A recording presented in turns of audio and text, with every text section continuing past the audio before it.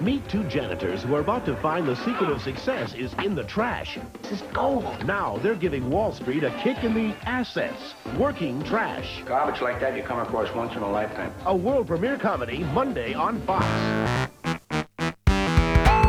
Hello, everybody. My name is Andrew. And I'm Mark. And you are listening to Television Movie Night. Are we alive, Mark? Is this something that we are? Is this like a shared dream at this point, or some kind of we pulled the plug and it's just the last amounts of whatever consciousness that we have that's just oozing out of us, and somehow we've all come up with the same terrible thing to do while we're laying on that gurney? I wouldn't rule out the possibility that we both are dead, or that everybody is dead. Sure. Mark, we're in, I believe, week 3 now of the goddamn this, quarantine, yeah. Here in Los Angeles. I know some of the states out there are not under any kind of safer at home or stay at home order, which is wild to me. Yeah, so I can't imagine what the last 3 weeks have been like for people in Florida who are like, what is going on in California? Like, what a bunch of weirdos. Yeah, because spring break, baby. We're out there, we're doing a beer bong. Yes. We're out there playing volleyball. Having sex. Going to the bonfires. Licking each other's throats. Yes, the interior of everyone's throats. That's the weird thing. You heard about the choking game a handful of years ago that kids were up to now. Now it's all about throat licking. Yeah. Remember the knockout game? Yeah. Where urban youths would walk up to old white people and punch them in the face? And just hit them right in the goddamn head, and then invite them to a lipstick party. Rainbow party. Sorry. You caught me. I've never been invited to one. Yeah, gotcha. Got him, folks. Mark, how are you taking it? Are you well? Are you doing okay? No, I've completely lost my mind. Mm-hmm. I'm very irritable. I'm very cranky.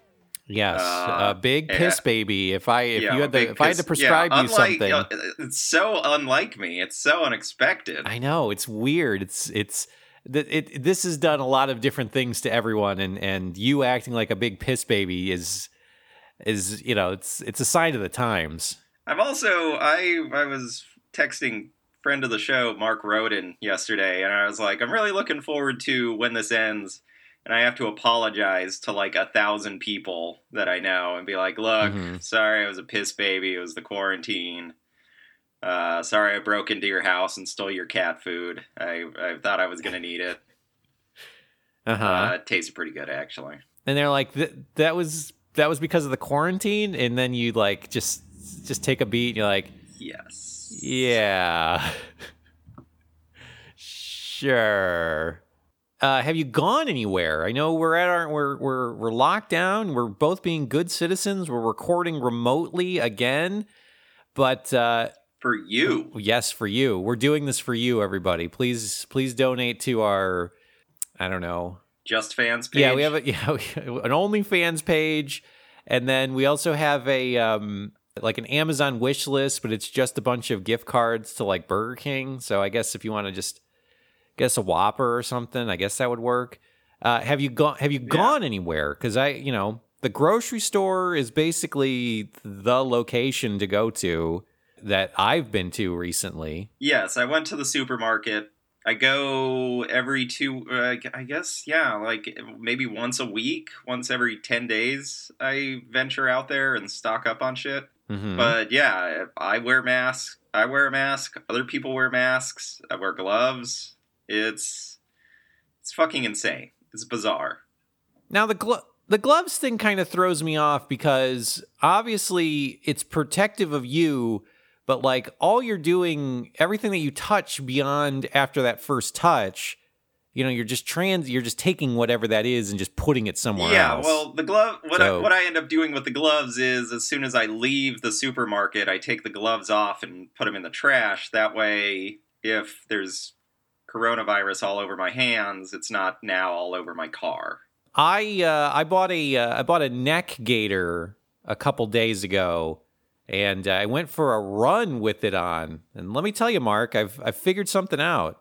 It appears that the strongest superhero of all time is Spider-Man, because he's got to breathe through that doing anything with any kind of like constriction covering over your mouth and nose is absolutely awful. It sucks.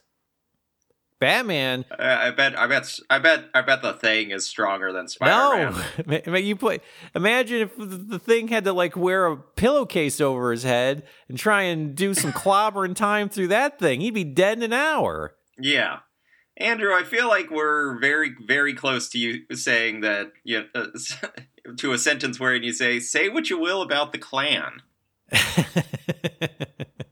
We're not quite there yet. Check in like week 7 of this quarantine, and maybe the hottest of hot takes will end up leaving my lips. The other thing that I did that was amazingly depressing, and I don't recommend this to anybody, was I turned the page on my calendar from March to April, and I just stared at it. And I was like, oh my God, I'm going to continue. We're still going to be under quarantine in LA the next time that I turn this page. Did the page say April? You know, when you turned it over and you saw that new Far Side comic, or was it just the same Far Side comic? It was just March again.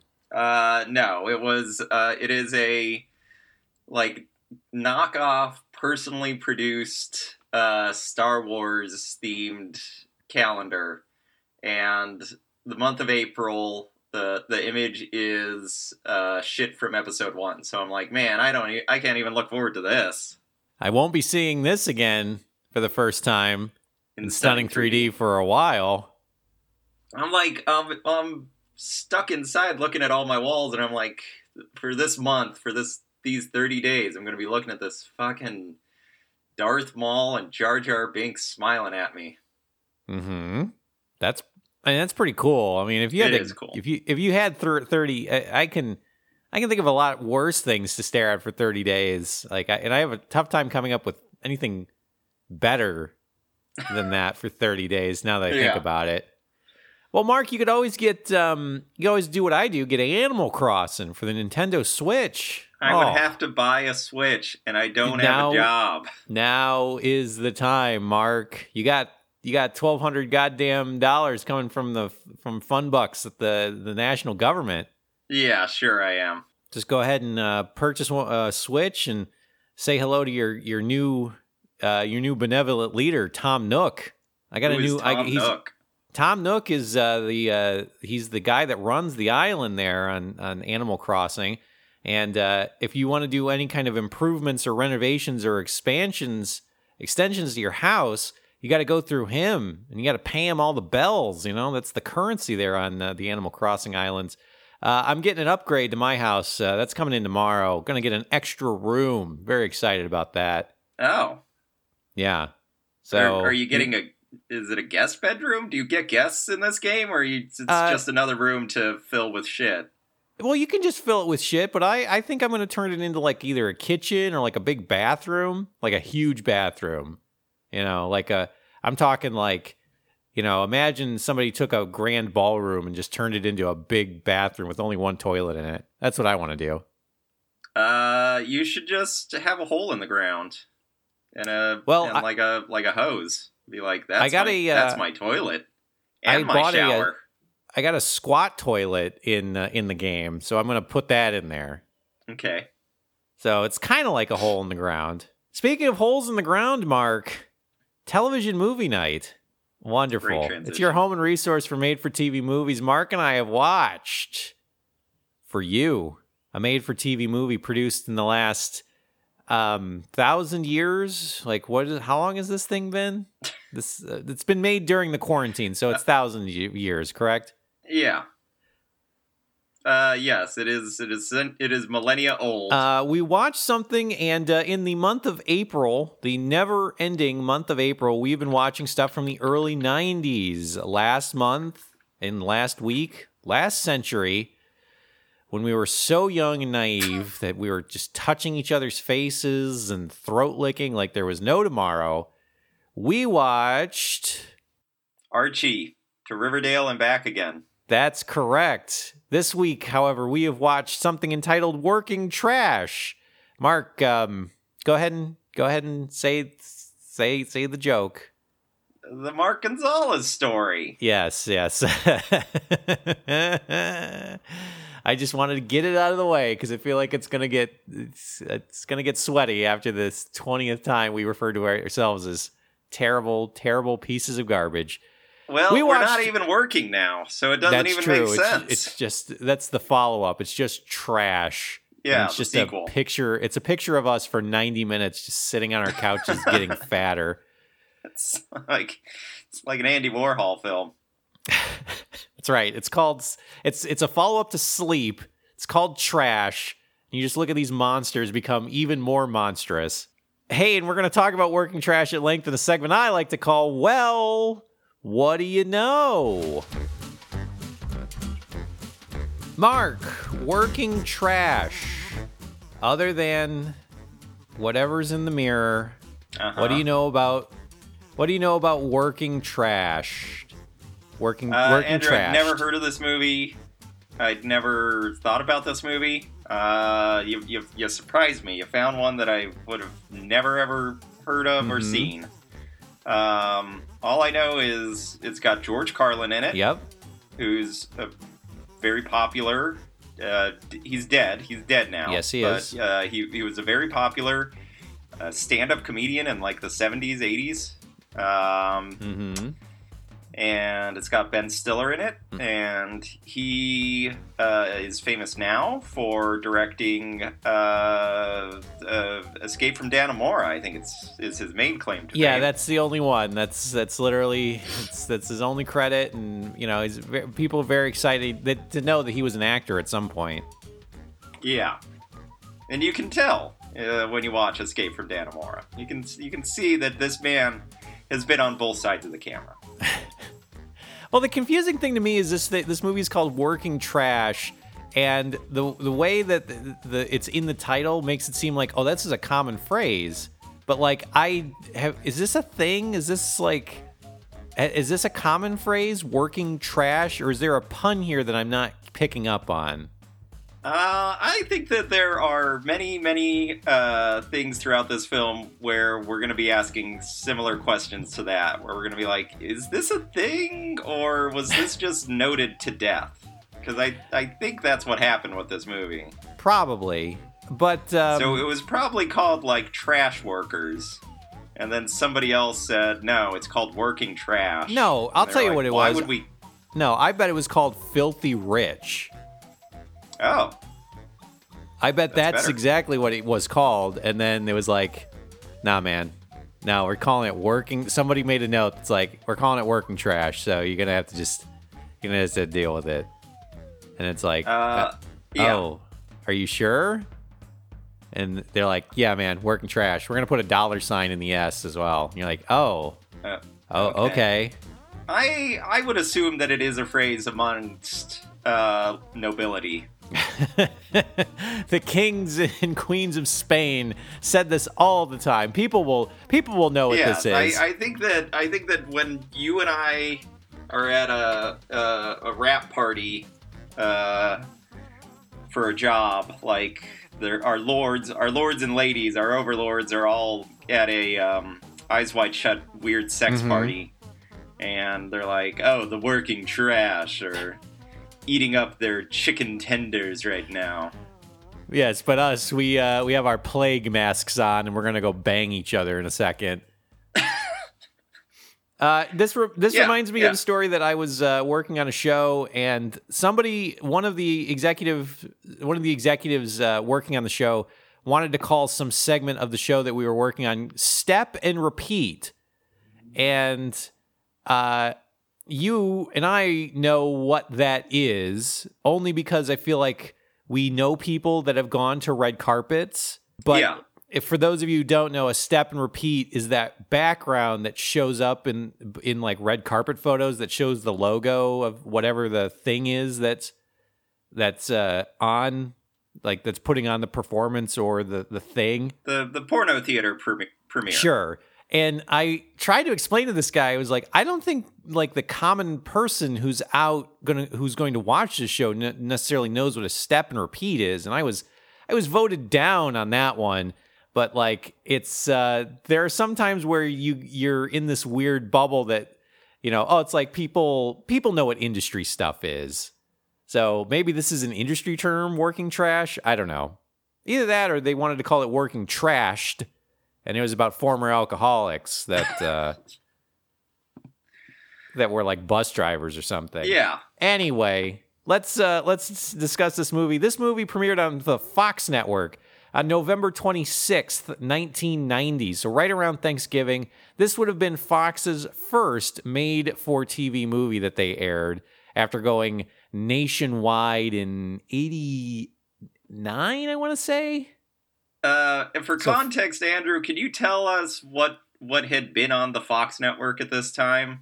Like, Simpsons was on, right? Yeah, so Simpsons would have premiered in December 1989 as a standalone series. So prior to that, in 88, it would have been like 21 Jump Street and The Tracy Ullman Show and Married with Children probably would have premiered in 1990. I think it might have been 89. So that's basically what was airing at that time. All right. But if you remember, Fox, this is interesting that this always blows my mind is that Fox is this nationwide broadcast channel. So you had ABC, CBS, NBC. So there's your big three. And here comes this upstart in Fox. Fox in 1990 probably would not have been cleared in 100% of the country because what you have to do is a national affiliate has to go and talk to the local affiliates and basically take on their signal. And, when you turn on an over-the-air channel, you're pulling that signal from whoever that local affiliate is. And even though it was a nationwide channel, it probably only had clearance in like 85% of the country. So there were parts of the country that just weren't receiving Fox, which is a pretty big gamble that it's like, here's this upstart, because like cable was still in its infancy around this time as well. So it didn't want to go in that direction. So it's a broadcast network. It only had programming, however, for 5 days. It did not go to 7 days until a little bit later into the 90s. Well, would they just show that Native American test pattern? Yes. No, the local affiliates would program the rest of the nights. So when you do a contract, when you do like an affiliate contract with somebody like NBC or CBS, you're basically saying CBS gets, an X amount of hours of programming that they will provide to you, and then you get X amount of the percentage of advertising spots. So it's like they'll sell national advertising spots for like 80% of the time, and then you can fill the additional 20%, and that's how you make your money. And so with the Fox deals, they would say 5 days a week between 8 and 10, and then that's it. We might provide additional programming here and there, but everything else is up to the affiliates on how to program that. So they would put MASH reruns or whatever for hours and hours. Yeah, I mean, this is what TV used to be, is that you would have to go into the syndication markets and try and figure out how you're going to program 16 hours because they weren't broadcasting 24 hours because at 11 or 12 or 1, they would just go off the air. And then you just didn't have programming between 1 and 7 or 1 and 6. Yeah. Again, these are crazy things to think about that here in 2020 that it's like, yeah, the TV's just always on, but it wasn't the case in 1990. And I know it sounds like naive to just say it out loud, but it legitimately wasn't the case. And then for a lot of the country, they just had these 4 channels. The other thing that was weird about the 1990s was people went outside. Oh, that was weird. Oh yeah, I think I saw a picture of that at my grandma's place once. Yeah. You're like, hey, why are all these people outside? And she was like, oh, those were the days. Oh, grandmother, you're not that old. Oh, yes, I am, babe. Working Trash was directed by Alan Metter, who directed a handful of other movies, including the perennial comedy classic Back to School, starring Rodney Dangerfield. Yeah. And the other perennial Rodney Dangerfield classic, Rappin' Rodney, the music video for Rappin' Rodney. Rodney. Do you remember this? Rodney Dangerfield had a I don't rap. remember this specifically, but I do remember that there was a time period where every older white person was told to rap. Yeah. And they were then like, they all right, came I out guess with I'll do that. They all came out with novelty singles at the same time in the 80s. Yeah. This has got a story credit by Joe Kierland, who this, according to IMDb, is his only credit. So he went out on top, folks. Yeah, he did. He said it all. And also a story credit by John Connolly, who wrote the movie Eddie, starring Whoopi Goldberg. She's a basketball manager. She's a basketball coach. She's the coach of the Knicks. All right. She's gonna whip these guys into shape. The teleplay on this is John Connolly and David Luca, who wrote a couple recent horror films, including Rings, the Ring reboot that came out in, what was that, 2010, 2011? Yeah, the sequel. Yes. The brilliantly named sequel. Rings with an S, multiple rings. And also wrote the movie Dream House, starring Daniel Craig. And Jessica Chastain. It's a haunted house movie. So this guy likes haunted shit. All right.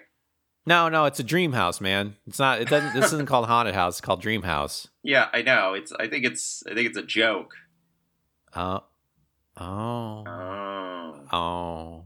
This is starring. This cast is actually not bad, to be quite honest. As you mentioned, this is starring George Carlin, perennial, inspirational, like. If you talk about the stand-up comedy Hall of Fame, you're probably going to be talking about this man, George Carlin. Ben Stiller, who in 1990 would have been, MTV would have had the Ben Stiller Show that then later moved to the Fox network. But yeah. Ben Stiller, up-and-coming comedy actor, of course, son of a powerful comedy team. And Jerry Stiller and Ann Mirren, right? Yeah.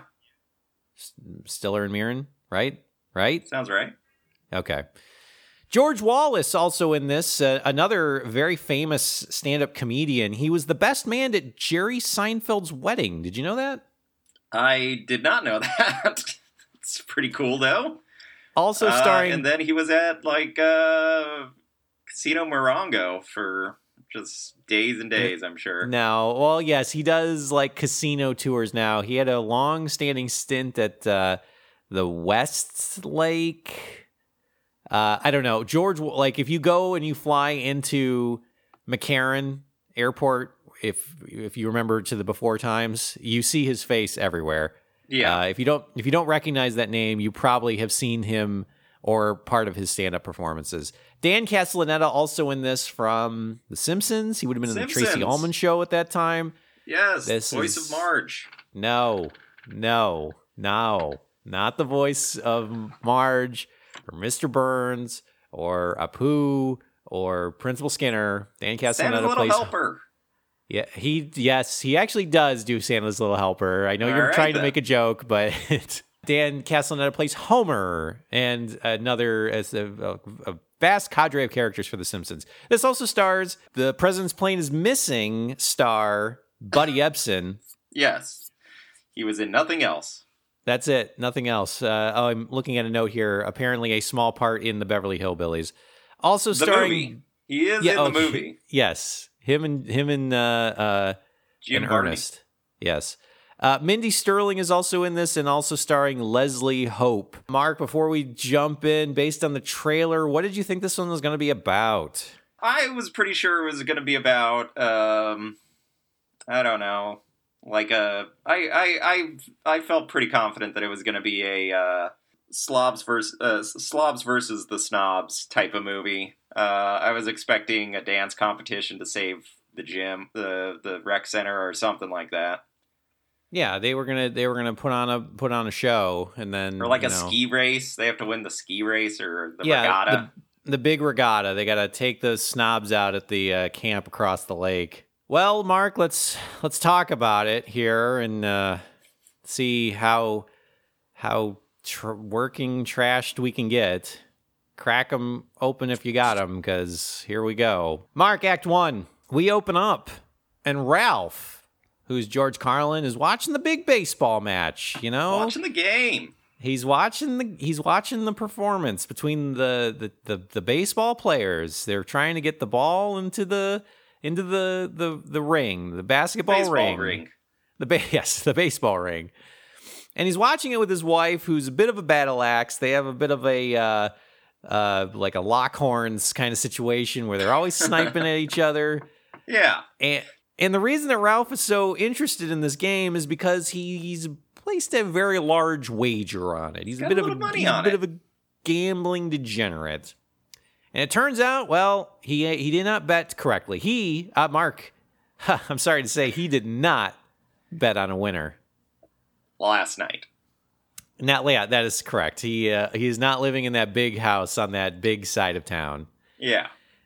A man named No Neck calls his house immediately, demanding to see the money. Where is the money? I want the money. And so on and so forth. Andrew, this scene goes on and on and on. Yes. And you're thinking to yourself, man, this is whatever this No Neck thing is going to be hysterical once it pays off. So well, he's going to look like a giraffe when we meet him, right? Yeah, he's going to have a big neck. Just the biggest, longest neck. That's hilarious. Or he's got really big shoulders, and people are like, don't mention his lack of a neck. So No Neck calls, and his wife basically says, yeah, come over and kill him. I don't give a fuck. I don't give a shit. It turns out that Ralph is in debt of $6,000. And he's going to have to pay at some point, and it's going to be soon, or he's going to get murdered. So yeah, these are the options. Which seems like, that's not necessarily how it works for a bookie, that it's like, no, you just keep beating the shit out of him until he gives you the money. Like, if you kill him, like that, what good does that do you? You're not going to get the money. Well, that shows everybody else that you mean business.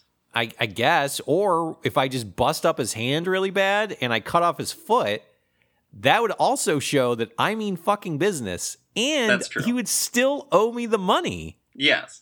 It's like that joke in Dirty Work where Chevy Chase's character is a gambler, and he turns to Norm Macdonald and he's like, did you know that if a bookie breaks your hand, you still owe him money? We then cut to the big trading office. This is the office. This is our main setting here for this movie. It's a smaller trading firm, and we see Freddie, who is played by Ben Stiller. He's wearing a suit. He looks. He's got his fresh cut hair. He's showing up for a job interview. He's ready to get a job. This is Mark. You always show up for job interviews like this, right? In a suit? Yes, always. And yeah. I'm always looking at a piece of paper with an address on it and being like, is this the right place? And then they're like, yeah, man, it's a Starbucks.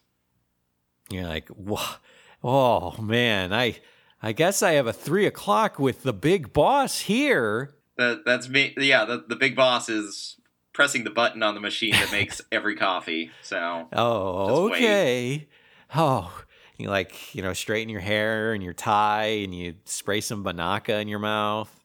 Yeah, this is what it's like when you try to get a job.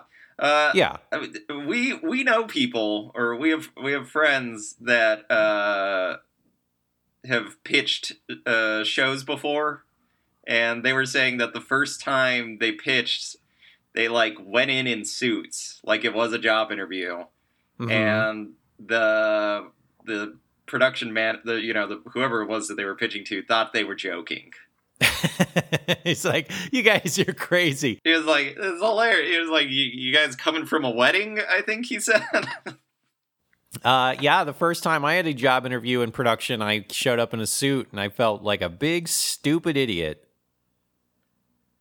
I don't know if people realize it, but like production jobs and Hollywood jobs are very biz cas fry in that Yes. as long as you're wearing pants and sometimes shoes, I think you're okay. Yeah, the shoes don't have to match, but No. they prefer you to have them. Yeah, only because there might be like a screw or something that's loose on the ground. They just don't want to have to fill out the paperwork that you took a nail through the foot. He runs in. Yeah, so who does he run into? Freddie runs into Susan, who is our love interest here, and she's a trader here at the at Lodge, which is the name of the trading company. And also the name of Veronica's evil dad on last week's episode. Oh, you're right. Maybe this is the common bond. Every single character, every single movie has a character named Mr. Lodge in it. Or we just watch Twin Peaks and we just focus on the Black Lodge. They have a meet cute, Ben Stiller's trying to impress her, and she's a corporate raider. She doesn't have time for this guy, but she points him in the right direction of the office that he needs to go to for his big job interview. Well, he meets up with Dan Castellaneta, who plays some kind of like middle manager here at the Lodge company. And after going over Ben Stiller's resume, it's pretty apparent that he is very underqualified to become a trader here at the company. He doesn't have an MBA. He doesn't even have a higher education degree. His only experience appears to be working at a gas station because he's got a letter of recommendation from an owner of the gas station. But Ben Stiller sells himself and he says, I've got moxie and I've been interested in stock trading in the stock market since I was 14 years old. Lame. Do we know anyone like this? Does this person really exist? Like if you're 14, like you're just obsessed with the stock market?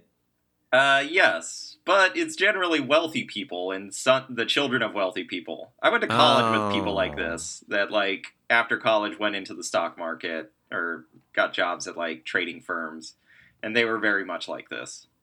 I just can't imagine. Except they were assholes. Oh, well, I just can't imagine that it's like, it's like you see some movies or you see some TV shows and it's like the kid's really into sports. So like the newspaper shows up on the front steps and he's like, Dad, I need the sports section. And he like, flips through it. But like, it just feels like if there was a character that was like, Dad, I need the, it's basically Alex Keaton from Family Dad, Ties, right? I need the journal. Yeah. And you're just like, do people like this exist, especially this young? I guess. I don't know. It's just me thinking out loud. However, at the Lodge company, there, Ben Stiller says, I will take any job and I don't mind working my way up. I'm interested in earning experience and hopefully getting to the trading floor. Dan Castellaneta says, that's great because we actually have a position that you might be able to fill.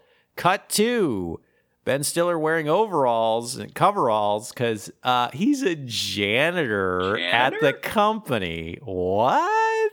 That's not a stock trader. Andrew, does this happen? Do people go in for one job and then they're like, actually, why don't you clean my shit out of the toilet? Well, I don't... And you're like, yeah, all right, I'll do that. Well, first off, yes, I'm betting that if somebody had, dire straits... that they were like, I will take any job. I'm a doctor. I have medical experience. And they're like, well, we're all full up on doctors, but if you want, you can be a gardener.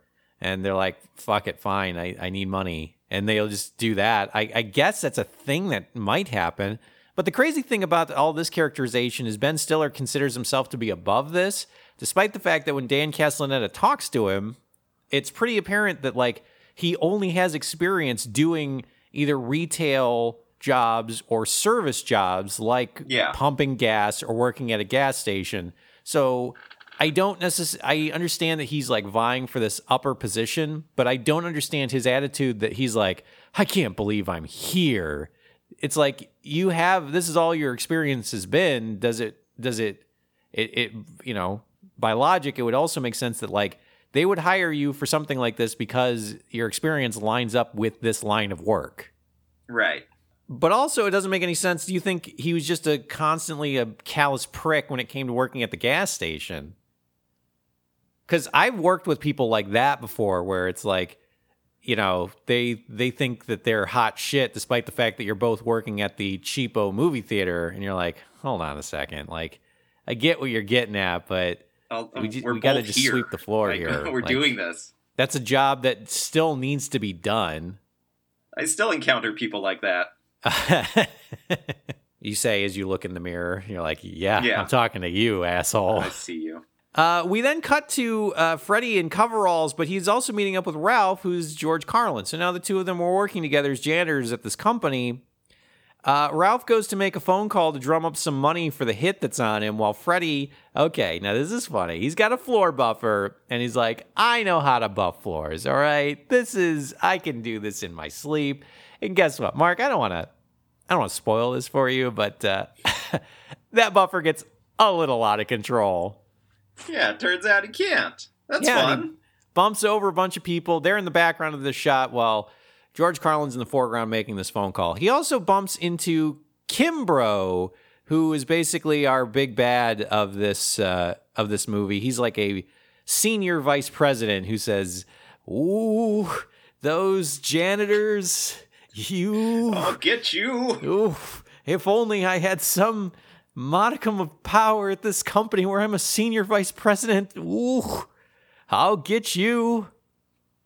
He yells at him, though. He says, "You boob, get out of here." In the basement, we meet other members of the janitor crew, including Big Dan, who's played by George Wallace. This guy named Palomar, who is working as a shoe shine. We also meet Mary, who is played by Mindy Sterling from Austin Powers, and she's very religious. That's her big thing. That's her only character motivation, is that she is religious. Yeah. Palomar also is an actor of some note. He was in Bonnie and Clyde and Dick Tracy. Oh, both Warren Beatty movies. And a couple of other things. Yes, he's a character actor. He's got a very round face. He plays like weird characters in a lot of movies. Yeah. Ralph hits up the group for some cash to make sure that he doesn't get murdered, and they give him what they've got, but it certainly is not $6,000 worth. Meanwhile, upstairs, Freddie overhears a business deal that's happening with Kimbrough, and he almost gets in trouble for it, but he also awkwardly hits on Susan again. And, you know how secretaries, or you know how janitors do, right? Yeah. We then cut to Buddy. They're always flirting. They're always flirting. Every time you're like working a little late in the office, janitor comes in and like sees you, makes the eyes, and you're like, oh, Hugh. And you like, again. You wave them off. But, they're just, it's fun. It's part of the appeal of working in an office, flirting with the janitorial crew. And like hitting a bunch of people with a floor waxer. With a buffer. This is what office life is like.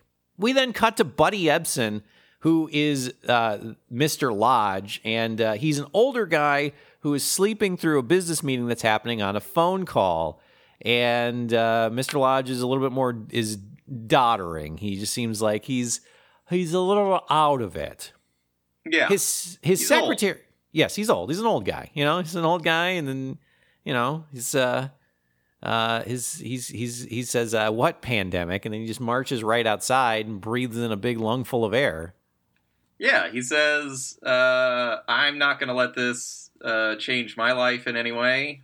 Fox News says everything's fine.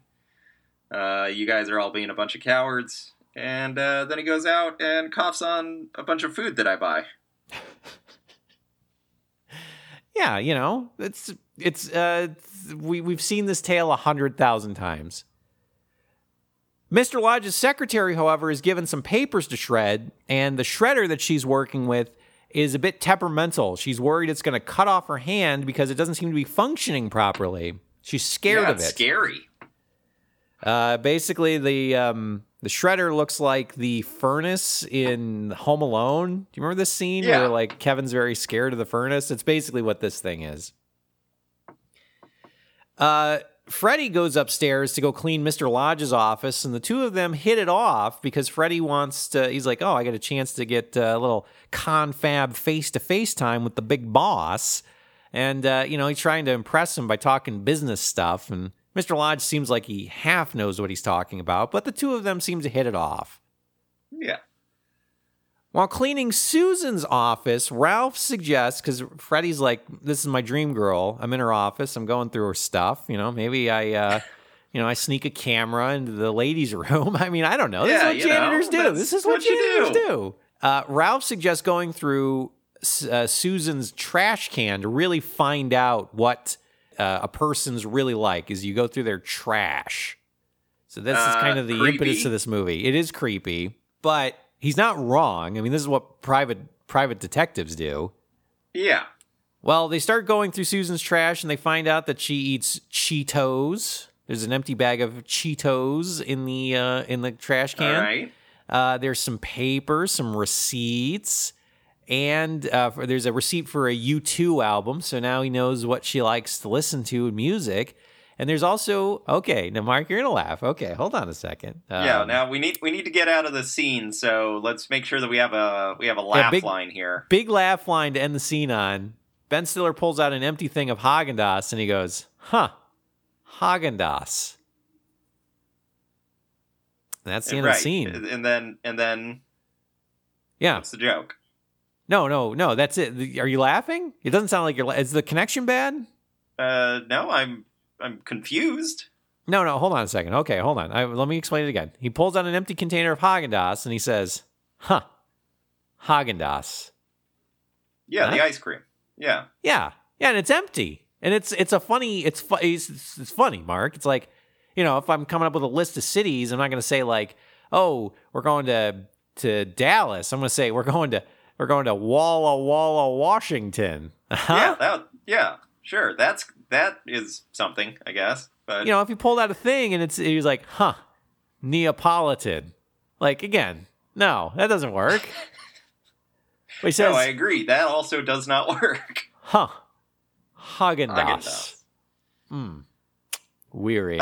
It's weird. I don't know what the joke was supposed to be. There's funnier things that you could find in a trash can.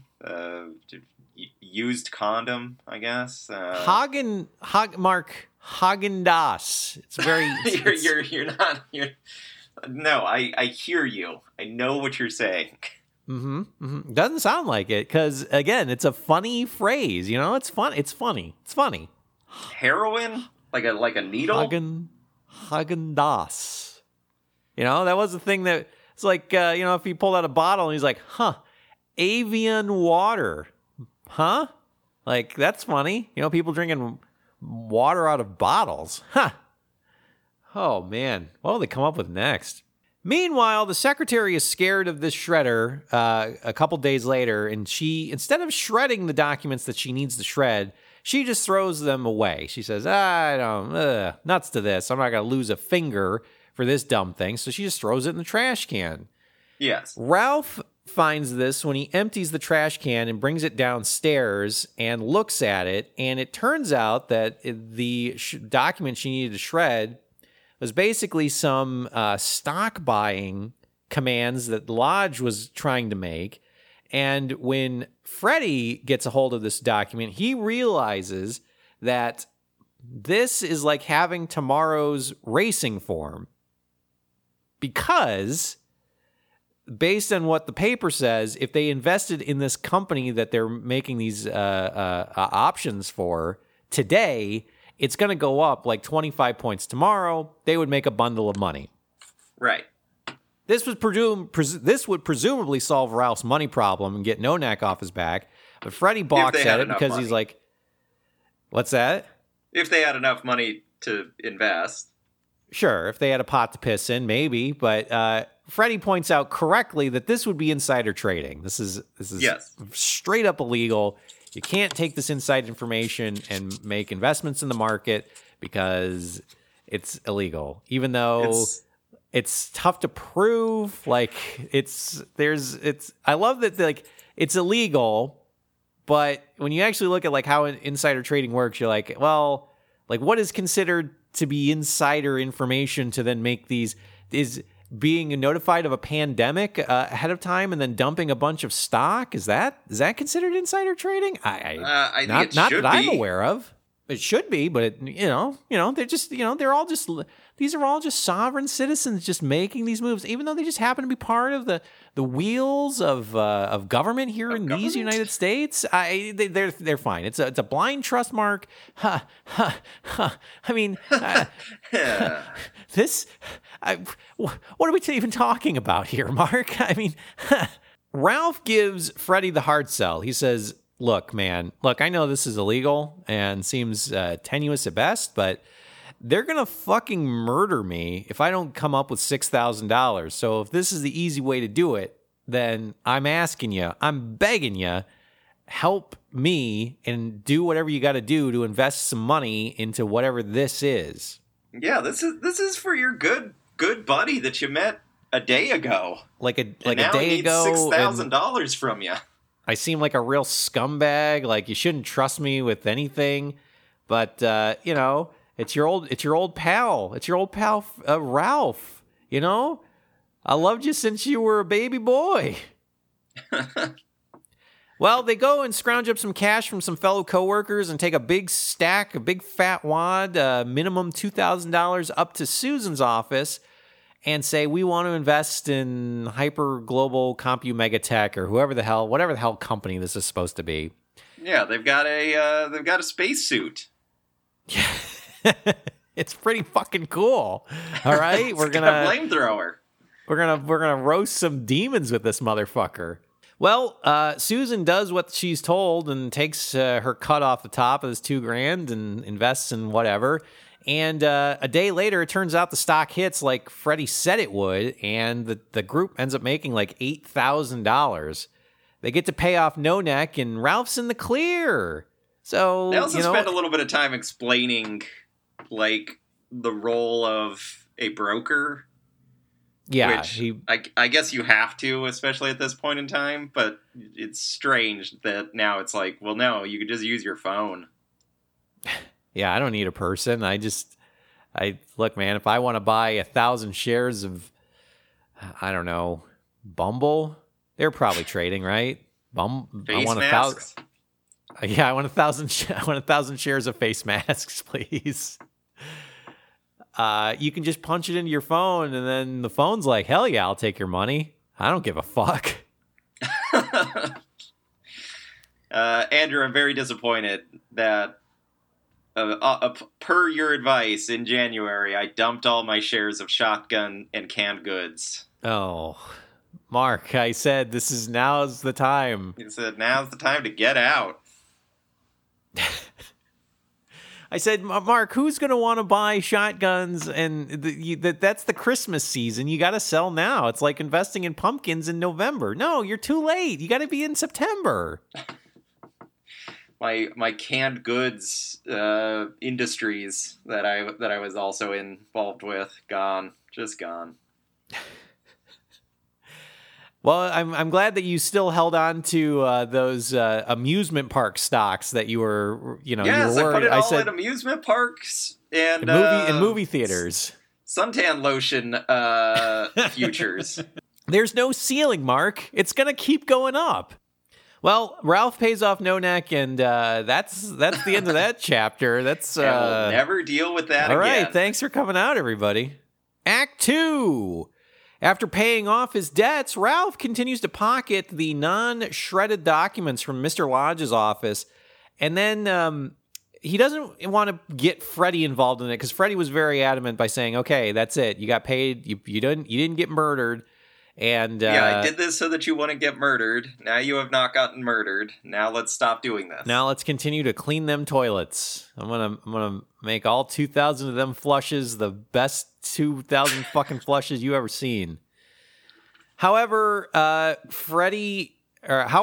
keeps finding these documents, getting them, and then reading them, but not understanding them. So he asks Freddie a bunch of very dumb questions so he can try and figure out what it is that he needs to do and what to buy with Susan without tipping Freddie off that he's still doing these stock trades. Right. And Freddie is very, very excited to just dump all this information to show that he's a smart guy. He's a smart man. He's got a big brain. Yeah, look at the big brain on old Freddie. But he's still too dumb to know that Ralph is obviously still insider trading. Yes, if he was that involved in like stock trading and reading on the trades every day, I think he would eventually figure out that like the thing that Ralph just asked him questions about like a day ago hit really big today. Yeah. And he'd be like, oh, what a weird coincidence. We were just talking about this. And this has happened several times in the past month. Oh, well. And also Ralph is dressing nicer. Yes, he's also dressing nicer. And Ralph goes up to Susan's place, office, and puts in this stock buy. But he also says that he wants to put it under, she says, you have to put it under a name. Yeah, I need a name to put in for this, whatever this trade is. And he says, well, why don't we call it... But she didn't need to do that before? Yeah, I guess. He just... well, they typed in, it's fart, poop, fart, final, this is final, version 3, .doc. That's what they called the last one. But now that they changed it, and they said it's a whole thing. Ralph says, all right, we're going to call it the 3 Wishes Fund. We're not necessarily included in why...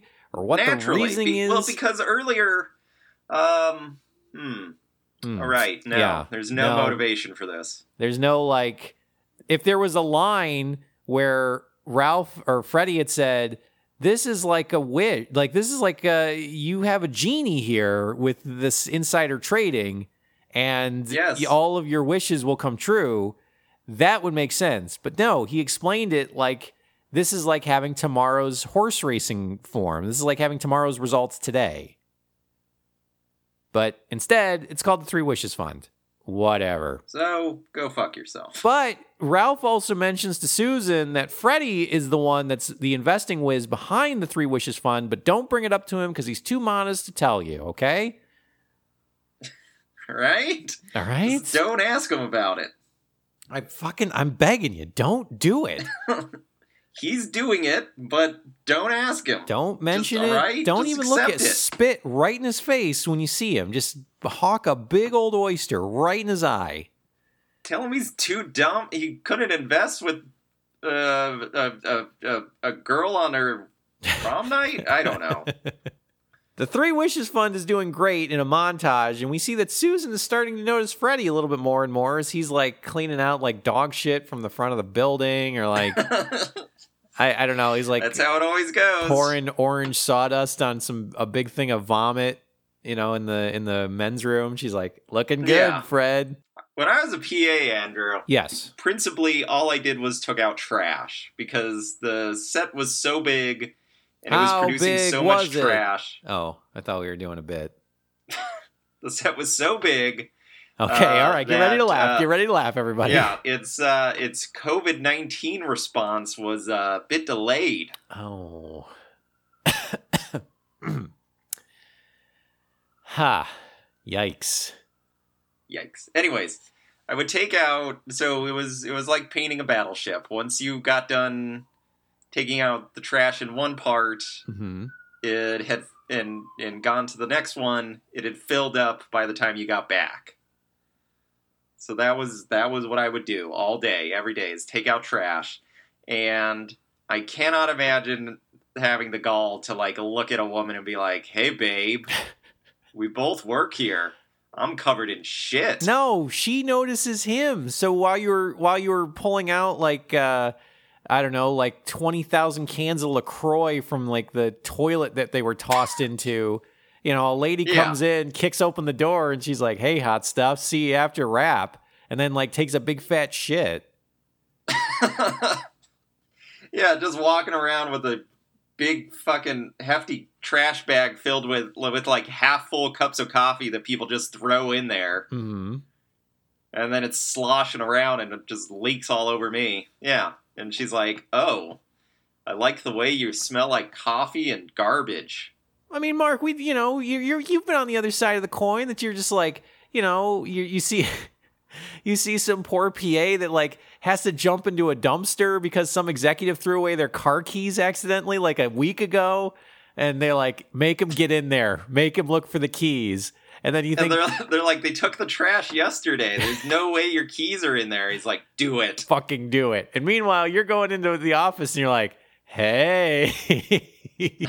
Oh, I'm looking. Look at the talent. Well, while cleaning Mr. Lodge's office, Freddy inadvertently manages to fix the shredder, which ends up ruining this plan that Ralph had. And Ralph's like, oh, fuck. Now these papers are going to get shredded and I can't do no more incredibly illegal financial crimes.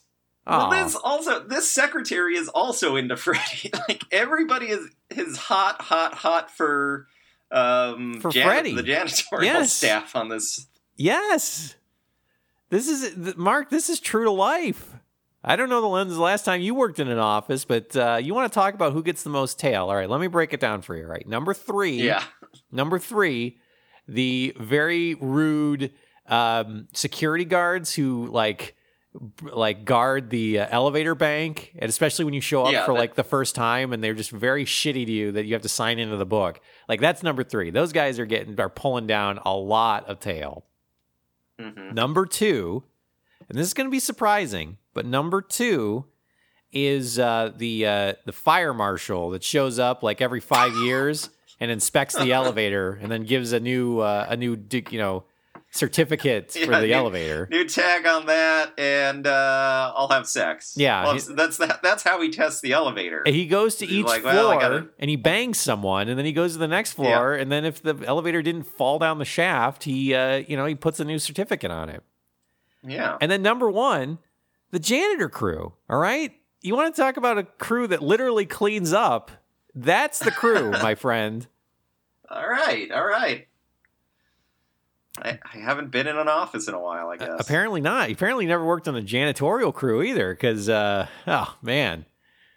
I'm not saying that I have, but, we all fantasized about it when we were young boys, that we're just like, one day I'm going to be a janitor, and oh, my God. Is that why Jefferson wanted onto the garbage truck? Yes. He was like, oh, they're having sex in there. It's kind of a big truck, because you're going to have a lot of sex. If you have a compactor in there, it speeds it up because you got to get to the next house to have sex.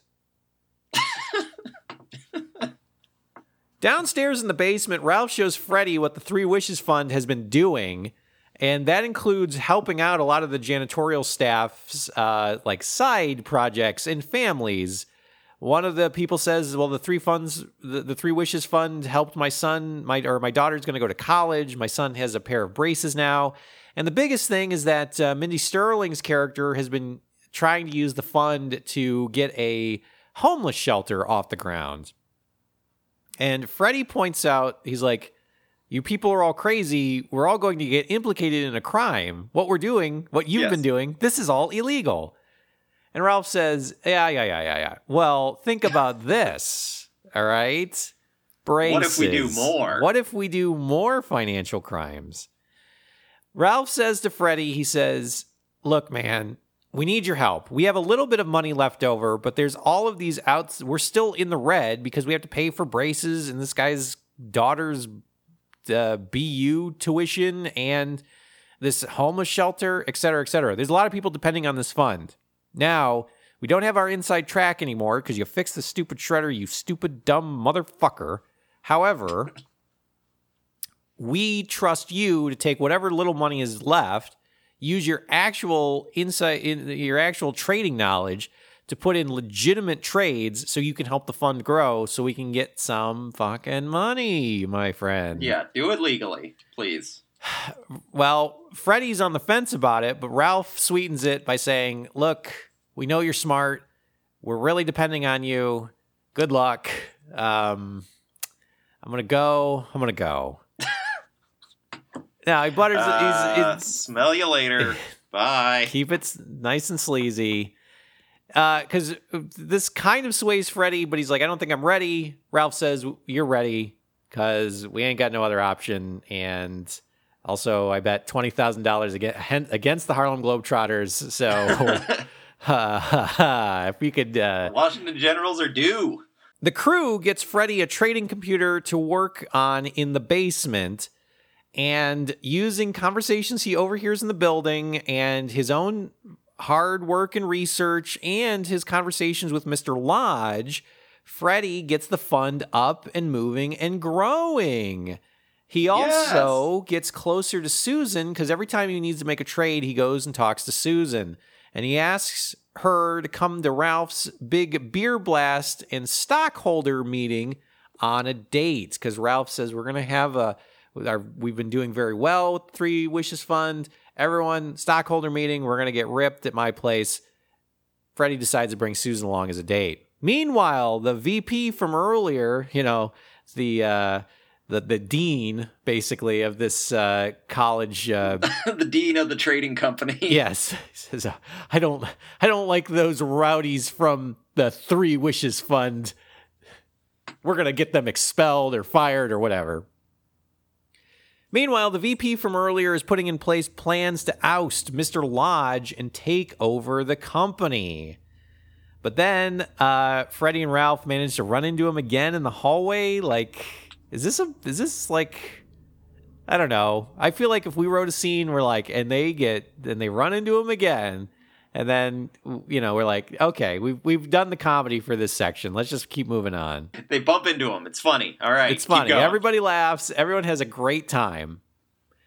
Look, they're not all going to be Haagen-Dazs, all right? Some you got big laughs, you got little laughs. I mean, we could do the Haagen-Dazs thing again. Write that in. Write that. We're gonna. He gets knocked over, and then Ben Stiller picks up a thing and says, Haagen-Dazs. It's a callback. It's funny. It's funny. The VP also gets mad at Susan when she sees her flirting with Freddy in her office. So, got that going for you. This guy, he doesn't like these rowdies. They're low class. They wear coveralls. They're janitors, and they're pulling in the a ton of tail. To commit crimes on high levels. Freddy and Ralph clean the VP's office, and Freddy notes in the trash can that the returns, he sees a bunch of paperwork regarding the company's pension fund, and he notes that, well, a lot of these investments that the pension fund is making are turning losses, except for something called Lockridge. And Freddy is not necessarily informed as to what Lockridge is. Kimbrough, who's this VP, goes to Susan's house later to discuss business, but also to like flirt with Susan, but also to like imply that if she wants a promotion, she probably shouldn't be dating a janitor. Or maybe she should be dating like a cool, hot, sexy vice president that gets knocked down in the hallways sometimes. Yeah. A vice president. He's like, look, I know we all want to bang the janitorial staff here, all right? I get it, but like, I've been there. We all can't bang them, all right? There's no future there, all right? We need more than a good time. That's right. These hot studs come into the janitorial staff, and you get your heart broken by them again and again and again. Sometimes you just got to make a decision for yourself, a long-term one. Outside, Ralph and Freddy show up and they honk their horn. They're driving like a Mercedes or a Rolls Royce or something like that. Yeah, glad to see the orphanage money is being well spent. Also, like, didn't anyone see? I mean, I guess Goodfellas wouldn't have come out by this point, but. You don't flash around the money. Not that soon. You gotta put it away, bury it in a hole for like 10 years, and you can trickle it out. You don't just dump it out front like with a fucking Rolls Royce. Come on, man. Yeah. I feel like Ralph should know this as like some loan shark scumbag that you don't just blow your wad like that so fast and furiously. Kimbrough, the vice president, looks downstairs, and he again doesn't like these roustabouts. These He's like, why do they know where you live? This is odd. Also, they're janitors. Like, this is a big thing. This is a big refrain over and over again that these jerk offs can't be which is crazy also because like janitorial services, especially or like building service people in some positions that I've worked in, I'm confident these people make 1,000 times more than I do because union benefits, and if they're vested, like they will get like 6 months of vacation and also turn their paycheck, and then also the pension will also cover them for the rest of their life.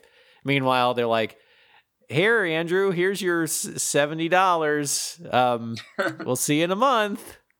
Go spend it at the company store so that you could eat.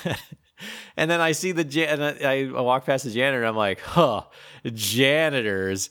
As like you can hear me wheezing from my untreated asthma. Yeah. Well, here's the thing with the kidnapper. Here's the thing with Kimbrough is he's like, I don't understand how these guys have a Rolls Royce. And Susan, who told Ben Stiller earlier in the movie that all her trades are confidential, tells Kimbrough that she's like, yeah, I'm trading for them, and they're doing very well. And rightfully so, Kimbrough's like, these guys can't find their ass with two hands because they ran me down in the hallway twice now. But yet these jerk-offs can somehow string together some successful stock options and stock buys. He's suspicious, and rightfully so. She should be suspicious. She should have been like, wow, you're placing a lot of the bets here. You're doing a lot of, trades here that only do well. Like, but also, you don't, that also like pay off within days. Yes. But also seem to be connected to the company that she currently works for. Like, she should expect them to know, she should anticipate that they probably are picking up information in the building, right? Yes. It should be obvious. But she's horny for the janitor. We all do this. Yeah. We all overlook things once the janitorial crew comes by, and we're like, oh, yeah. The beefcake section shows up. I know they were doing people last week, but they'll change their ways for me. Well, it's the night of the party, and Susan and Freddie really hit it off, while Ralph gives a check to Mindy Sterling and her nun friend to get the homeless shelter off the ground. Susan and Freddie also, they have a smooch. Okay, so things are going well. Back at work, Susan flirts with Freddie down, and they go down into the basement where the Three Wishes Fund has their setup. And she's never seen this before. She's kind of curious. She's like, oh my God, you guys have like a trading computer down here in the boiler room? And he's like, yeah. Yeah, it's weird. It's pretty cool, actually. It's like, but if you're going to come down here, I want you to knock as loud as you can because, sometimes some work is happening after trading hours, if you catch my drift. Yeah. However, on the desk, she notices that there are folders for the two shred documents that they had found earlier. And again, rightfully so, she gets very suspicious. This is just dumb on their part. Like, get rid of the... then shred it. Once you read it, then shred it. Freddie knows this is illegal, and he's like, uh-oh, better keep the evidence. Yeah. Well, then I know where the evidence is. Oh, yeah, I guess that's smart.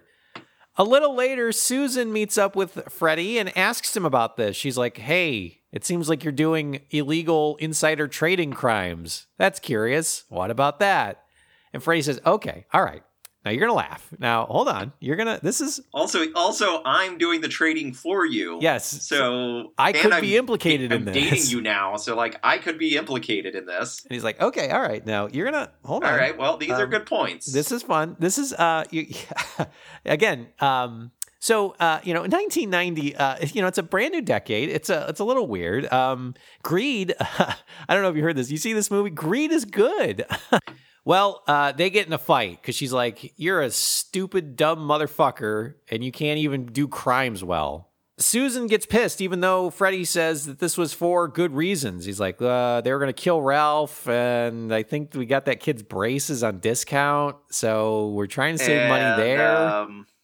If you think about it, the dealership that sold us the Rolls Royce, that, I'm helping them.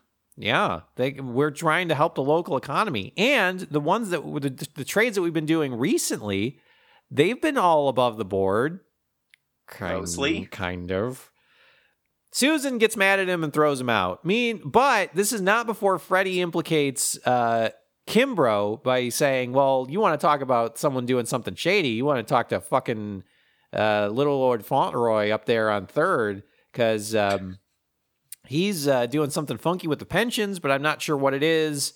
I don't know. He's probably like weird sex crimes, probably. It's probably sex crimes. Classic whataboutism. Classic defense. A little later. Yes, I've done something wrong, but what about her emails? Hold on. Well, before we, Mark, I know you're joking, but have we considered her emails? You're right. I should have. Yeah, maybe the masks are there. Maybe we can find masks there in the emails, like as an attachment. Yeah, it's a file called masks. Just double click on that, and then that's where they are. And then that's it. Print them out.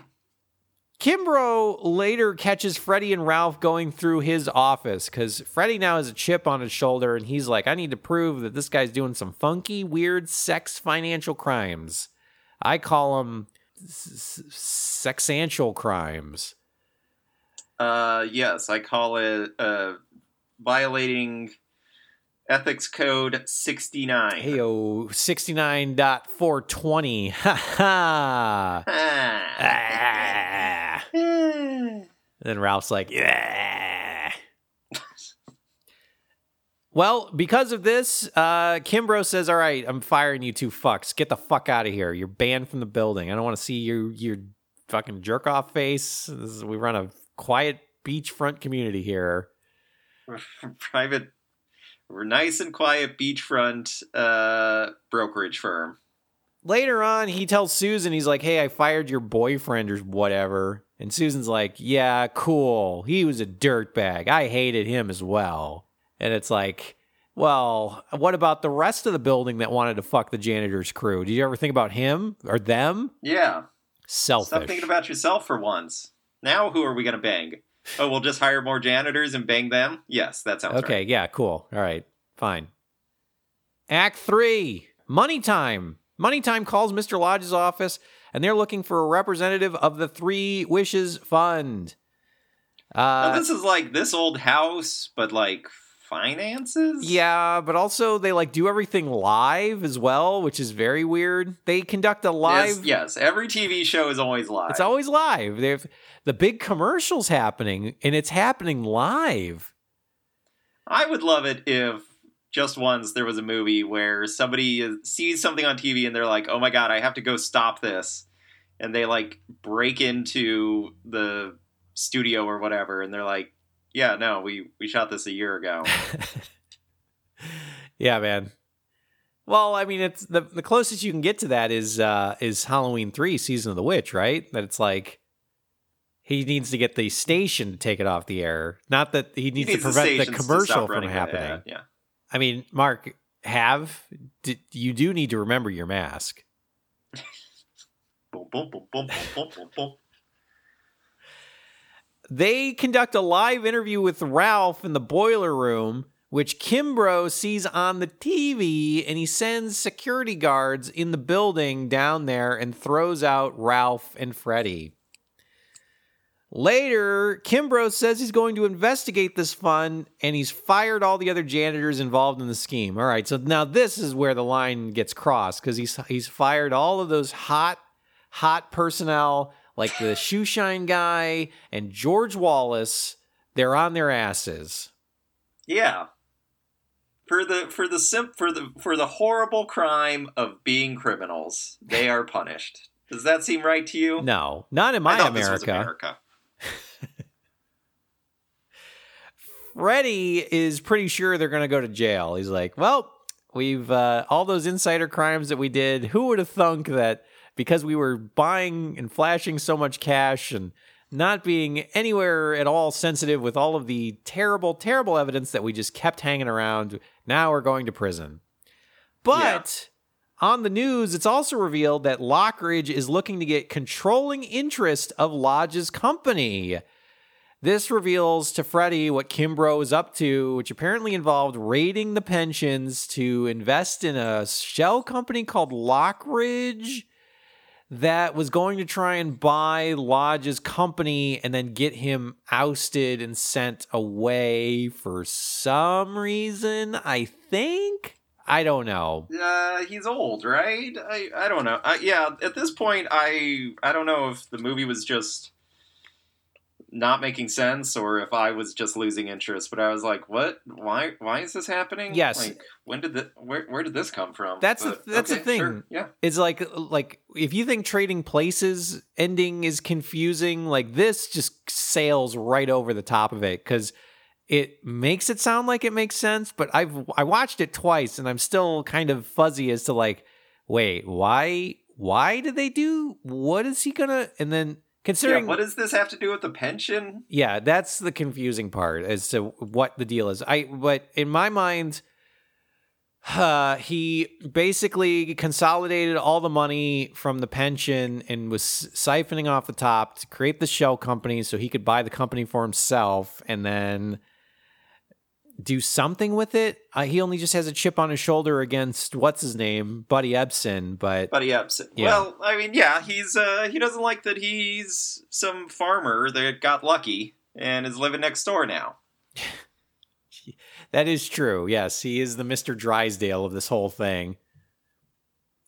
Susan shows up at the Ralph's place where Freddie is and admits that she was wrong because she looked into it and she said, yes, he's been siphoning off the top of the pension fund for the past couple years and he's going to fire everyone and this is going to be a bad deal. We're not going to have jobs. And you, suck. This prison thing sounds terrible. I best of luck to you, but maybe you shouldn't have done them crimes. Well, it turns out that Freddie has a plan. Because in this discussion, he somehow comes up with this brainstorm that all he needs to do is this. Okay. Again, as far as I understand, I watched it twice. They are going to try and get as much cash on hand as possible to try and sneak in a second offer on Lodge's company ahead of Kimbrough's company's offer. And buy the thing out from under him. So they have to put in a higher offer, and he probably won't be able to put in a second offer because he's already leveraged the hilt. He's already put in everything that he can. Okay. Why doesn't some other company do this? I guess because they're not interested? Yes. I don't know.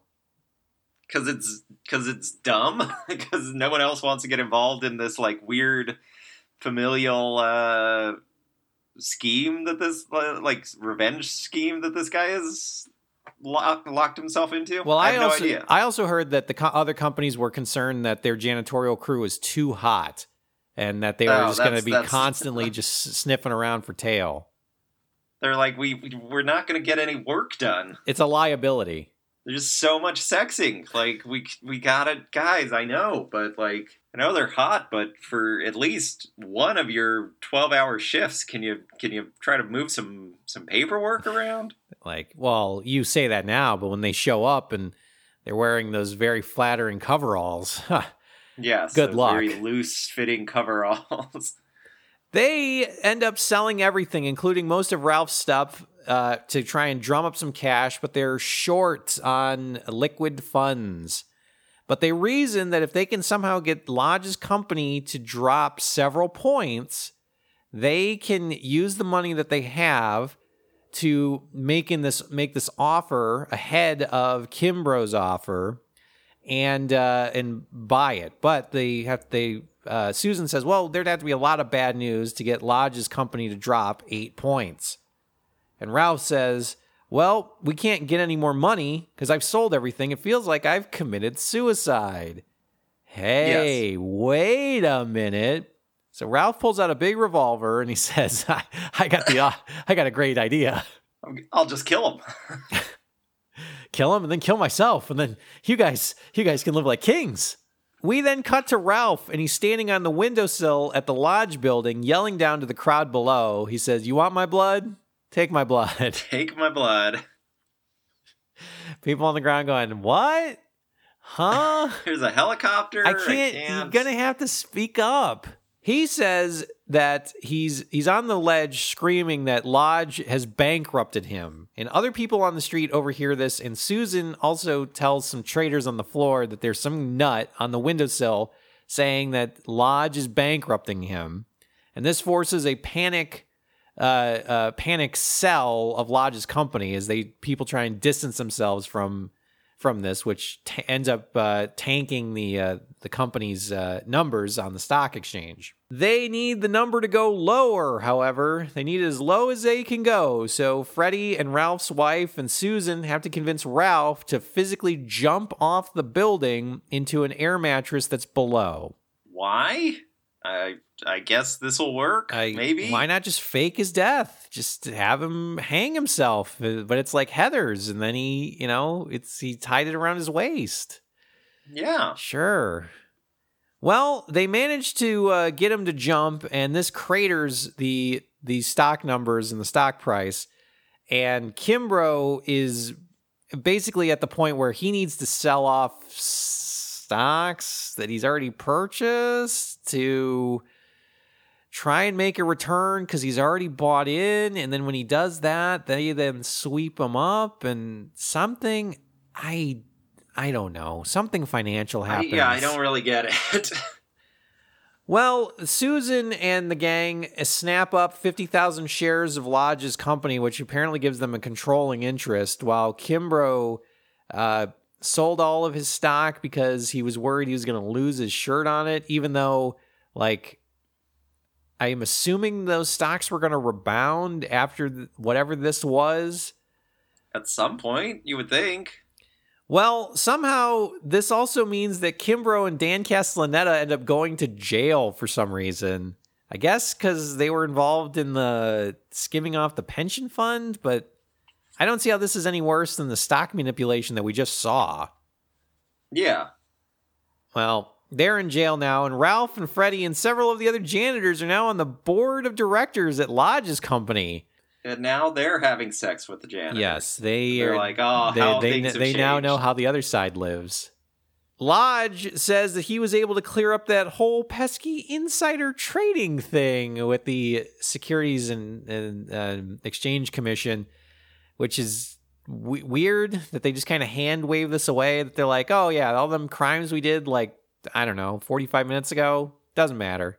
We gave the money back. It's okay. Yeah, it's fine. We're good. Well, now Freddie's got his big stock exchange job, and they all go outside. They leave the building, and they are showered with confetti again. Like they just saved New York. They sent They sent the Stay Puft Marshmallow Man back to hell where he came from. They get showered with confetti, and Freddie points out, he's like, oh, this is we did it. And Ralph says, don't worry, boss, I'll have this cleaned up because Ralph is garbage. And they smile really big, and it's a very weird line to end this movie on. But that's the end of Working Trash. Mark, what did you think of this movie? Andrew, this is one of the weirdest ways to end a movie with a guy just saying, hey, I'm garbage. I'm fucking trash. That's how I end every night before I go to bed. I imagine there was some note from an executive that was like, the guy should call himself garbage. Like you should be like, I work for a living, so I'm a piece of shit. Can he say that? And they're like, I don't know why he would, but sure. Yeah, see, if it was me, I would have written it as, well, I'll have this cleaned up, because Ralph is garbage. And then a beat, and it's like, because I'm a fucking piece of shit. I'm fucking trash. I am a gutter. I am just debris. Sweep me away and never think about me again. And then a big smile and another throw of confetti. All right, yay! A Big Brother finale-esque confetti to the face. I'm revolted. Like a 1,000-yard stare. I'm just trash. It's yeah, this movie isn't bad, but it's not very good. It's just a kind of by the numbers story like this. Like, if you've seen Trading Places, you've seen this movie, but this movie does it in a more confusing way, and also does it in a way that's like, there's a couple things that you're just like, well, you could have, if you just made this little change here or this little change here, I think it would have been a lot better. Yeah. But instead, it's just like, it turns out, you know, it's one of those stories that you're like, I'm glad everything turned out for the characters that I liked.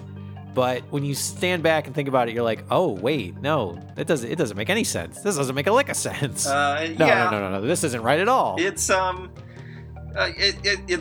it's an okay movie, I guess. It's just completely uninspired, was my thought. Like, it's very much, you keep saying Trading Places. I think it's more like Wall Street. But it's very much like, you know, A happens, B happens, C happens. Why does this thing happen? Why is this thing happening? Well, it's because we're on page 25. Like, that's why it's happening. You know, it doesn't. Right. There doesn't seem to be much life to the movie. Yeah, even though the cast is likable, like, you kind of want some more, like, you're kind of expecting a little bit more out of the cast as well to kind of lift it and make it fun, especially since you've got George Carlin and Ben Stiller, who are two of the biggest names of comedy in the past 30, 40 years, Yeah, I big guess. names. I don't know. They're big names, and yet you've got Ben Stiller in the straight man role, and George Carlin's doing this kind of like goofy, weird. He's not doing kind of George Carlin shtick. He's a working class guy, and you know, he's out there trying to just make a living, doing what he's got to do to earn a buck. Yeah. And that's cool, but ultimately it's just, it's it's not very inspired, and it doesn't have that like run amok slobs versus snobs feeling of a movie that the director also directed, was something like Back to School. Like, if that was the direction and this was supposed to be like a Rodney Dangerfield vehicle, that's something. That could be fun. That could be fun, and you allow him to like riff and do a little bit more. That would make more sense. But putting George Carlin in this, it just doesn't feel like he.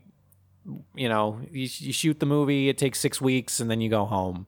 And again, not bad, and it's not weird enough to be like, oh, this was a real stinker, or this was wild because it was this, but like, yeah, it's a 90-minute movie that you saw on Fox right before Thanksgiving in 1990. Yeah. Like, that's what this movie is. Yeah, I'm sure there's a reason why nobody's heard of this movie. Like, Ben Stiller and George Carlin are janitors.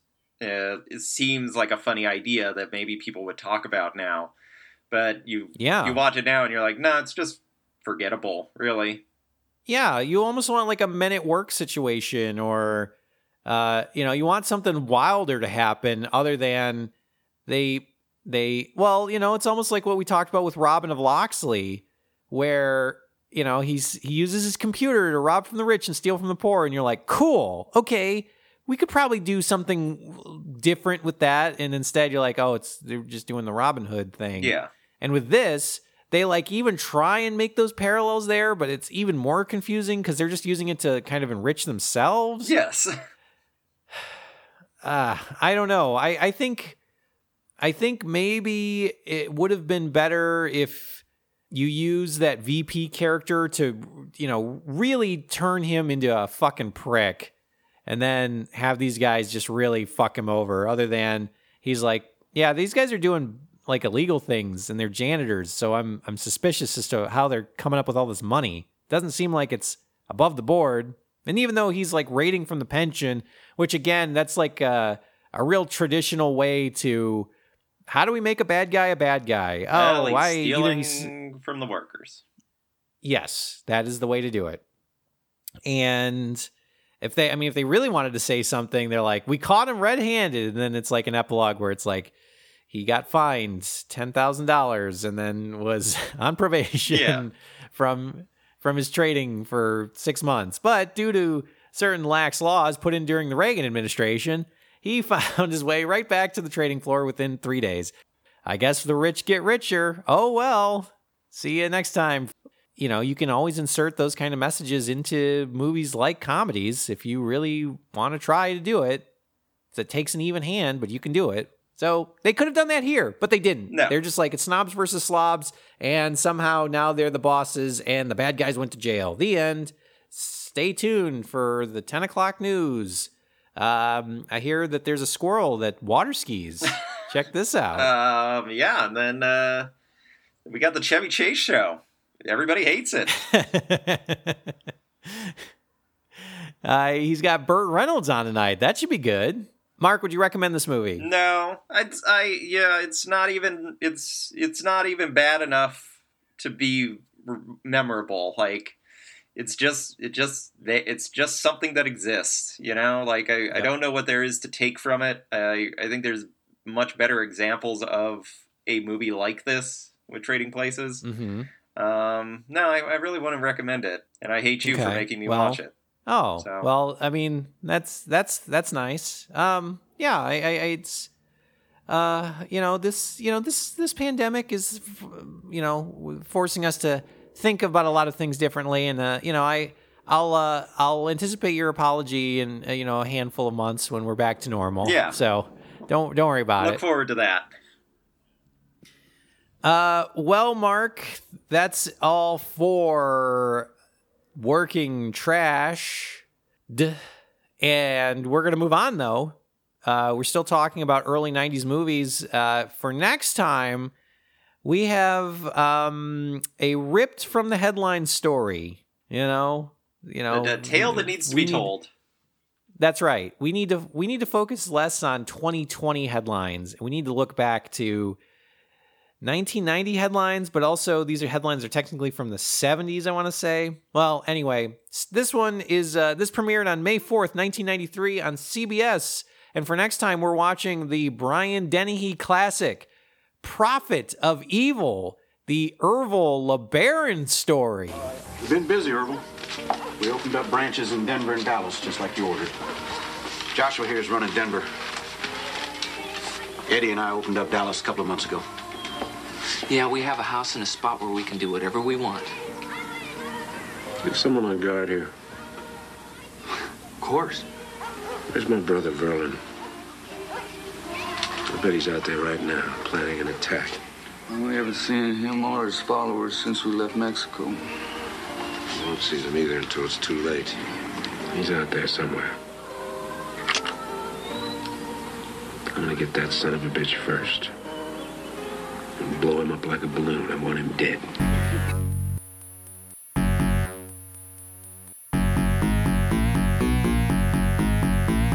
Wow, that looks good. Wow. Wowie zowie. Yeah, that's gonna be good. It's gonna be a tour de force. It's got all your favorites. It's got Ant's own Brian Dennehy. It's got Prophets. They're of evil, I guess. Of evil, yeah.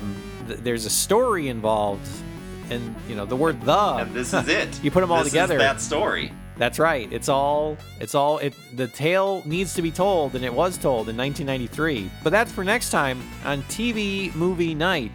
But while you're in quarantine, why not listen to past episodes by going to soundcloud.com/TV Movie Night Podcast. You can email us at tvmovienightpodcast@gmail.com. You can follow us on Facebook at facebook.com/TV Movie Night.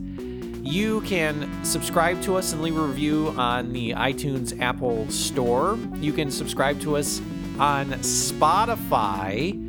You can listen to us on Stitcher,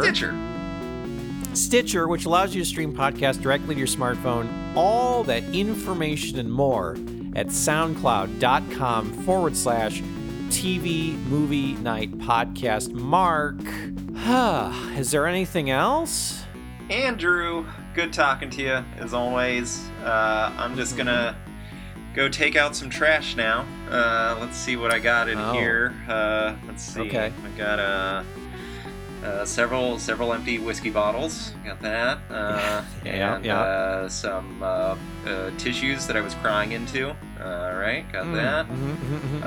And oh, what's this? Haagen-Dazs. Oh man.